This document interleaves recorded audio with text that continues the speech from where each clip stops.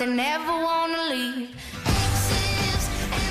All right. Hey, fam, it's Phoenix Cleta. This is the Swapcast. Thank you for hanging out with me.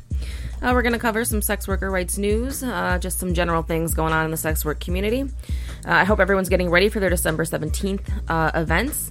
Check your local sex worker outreach project chapter. There's a list of them on the SWAP main website, swapusa.org. And a lot of the SWAP chapters also have Twitter accounts or Facebook pages.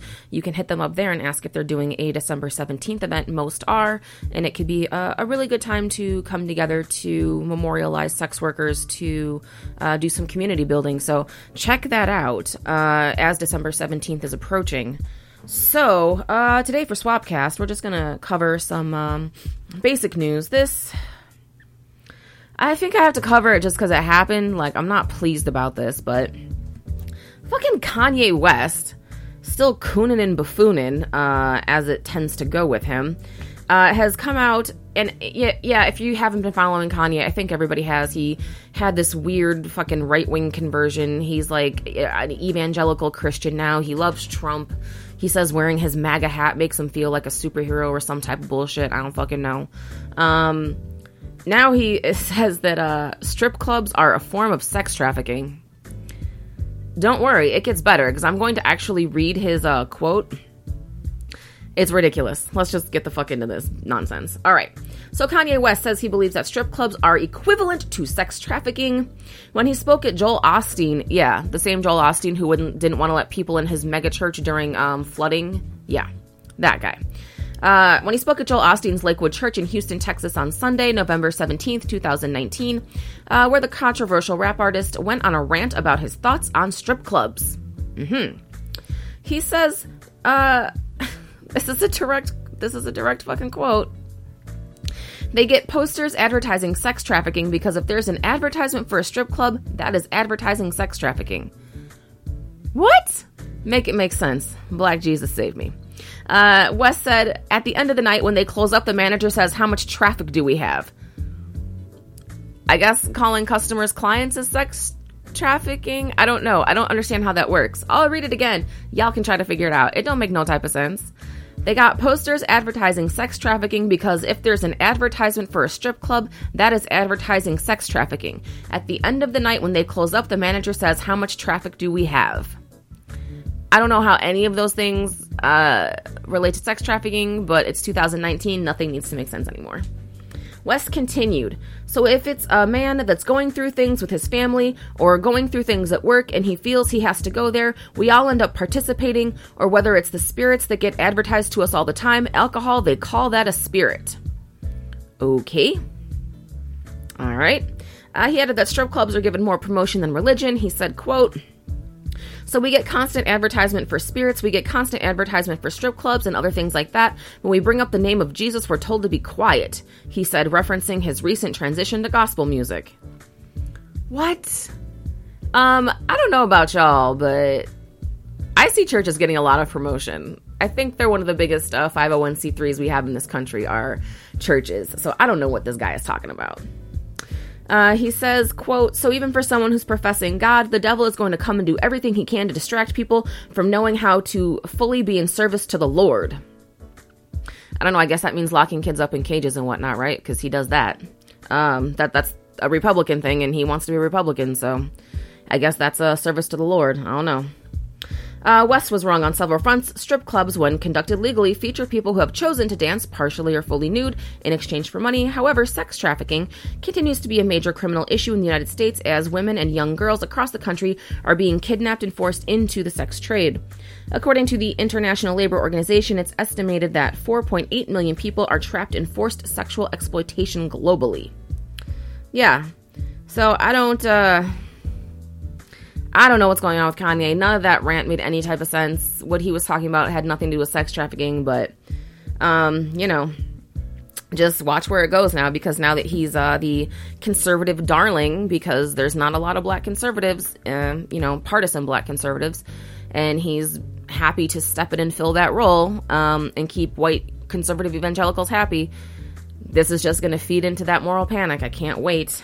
Can't wait. Ugh. I know. Okay. I really got to get a co-host. It takes too long for my articles to load up, so I'm just kind of like trying not to have a silence like, oh, okay, hurry up and load, please. I also want to take a drink of water. Excuse me. I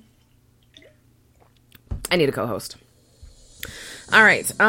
This is just more of an update, if folks haven't seen it yet.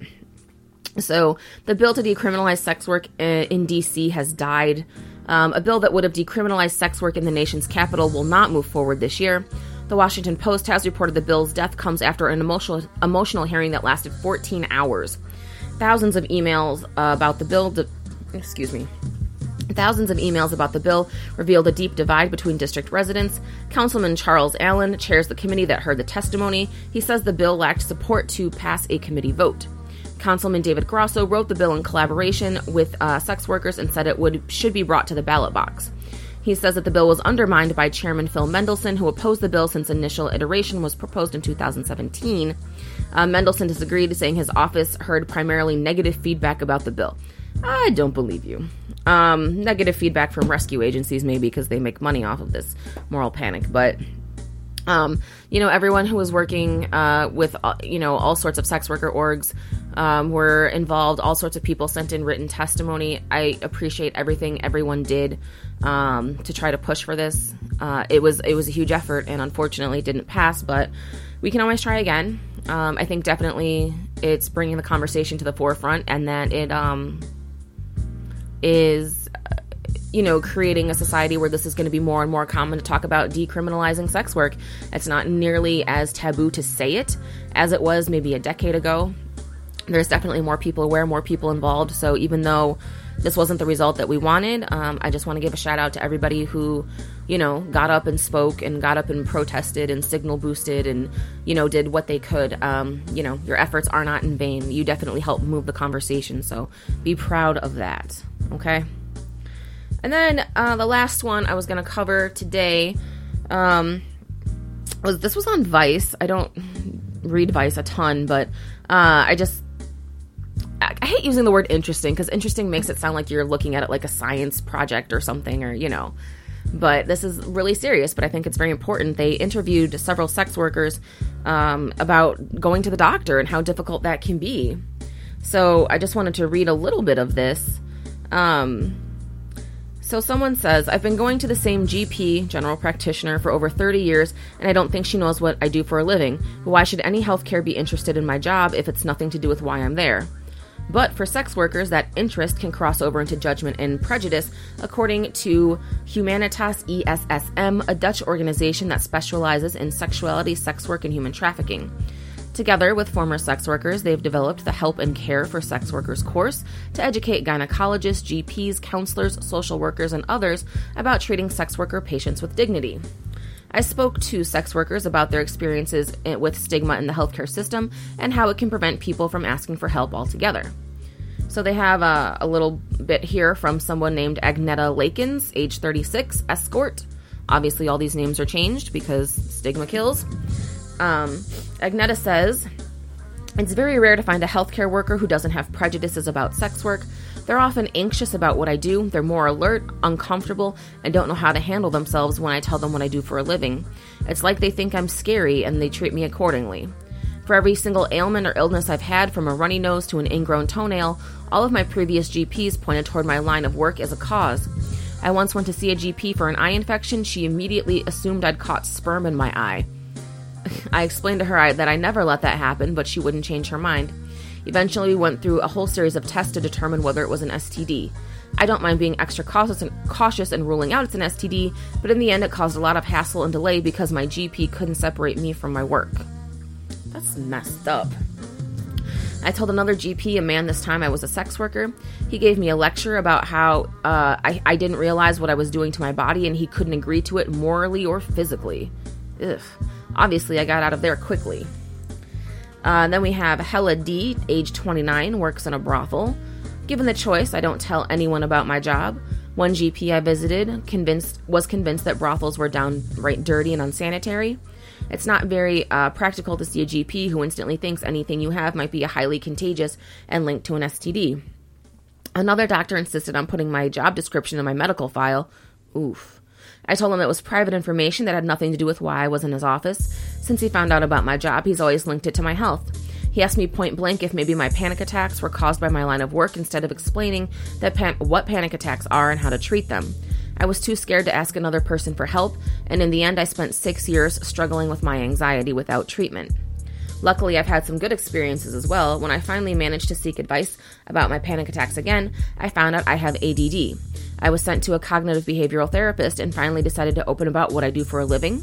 She responded well, didn't make a big deal out of it, and didn't discuss details with her colleagues.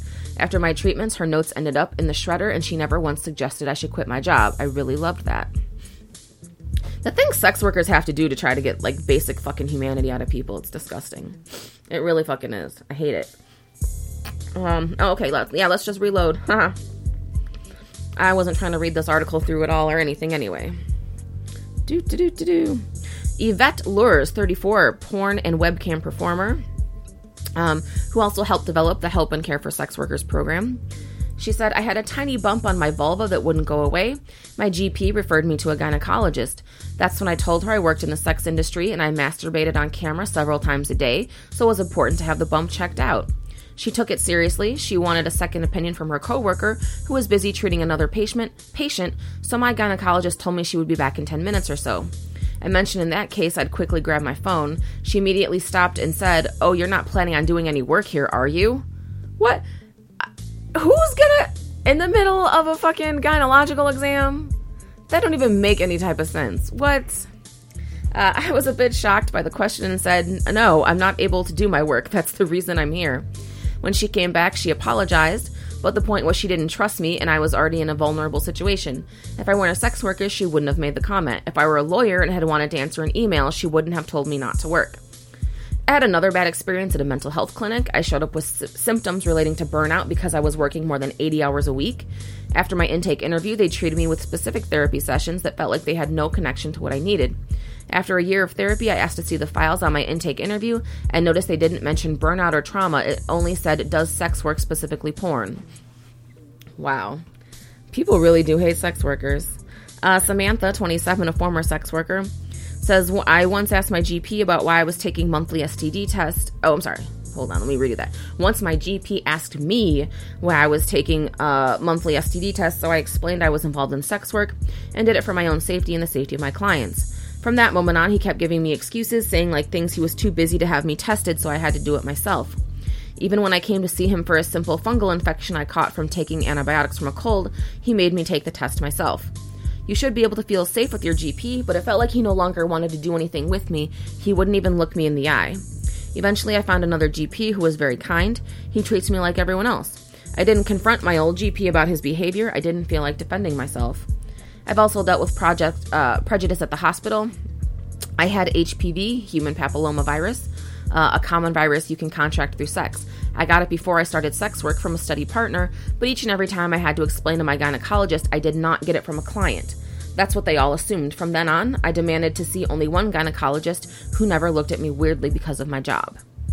That's fucking wild. It's depressing, but I just wanted to point that out when it comes to the type of stigma that sex workers deal with. And then, of course, keep in mind what we were mentioning as we started this off, right? Kanye West is saying that strip clubs are a form of human trafficking. And it's like, if someone looks at you already and thinks you're dirty or you're trafficked or you're a victim, how are you supposed to get adequate medical care, And we talk about things like stigma kills. This is exactly the type of stuff that we're talking about. Not being able to get adequate health care can be deadly, and not even just necessarily referring to sexual health, right? If your doctor doesn't take you seriously because, this person who had an eye infection, that could have, gone to the other eye and caused more problems.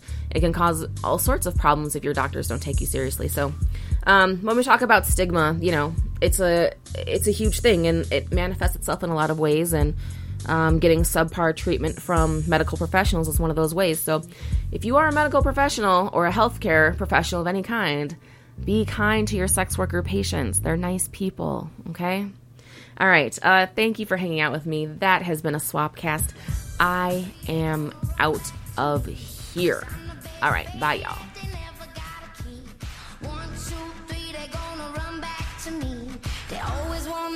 But they never wanna leave.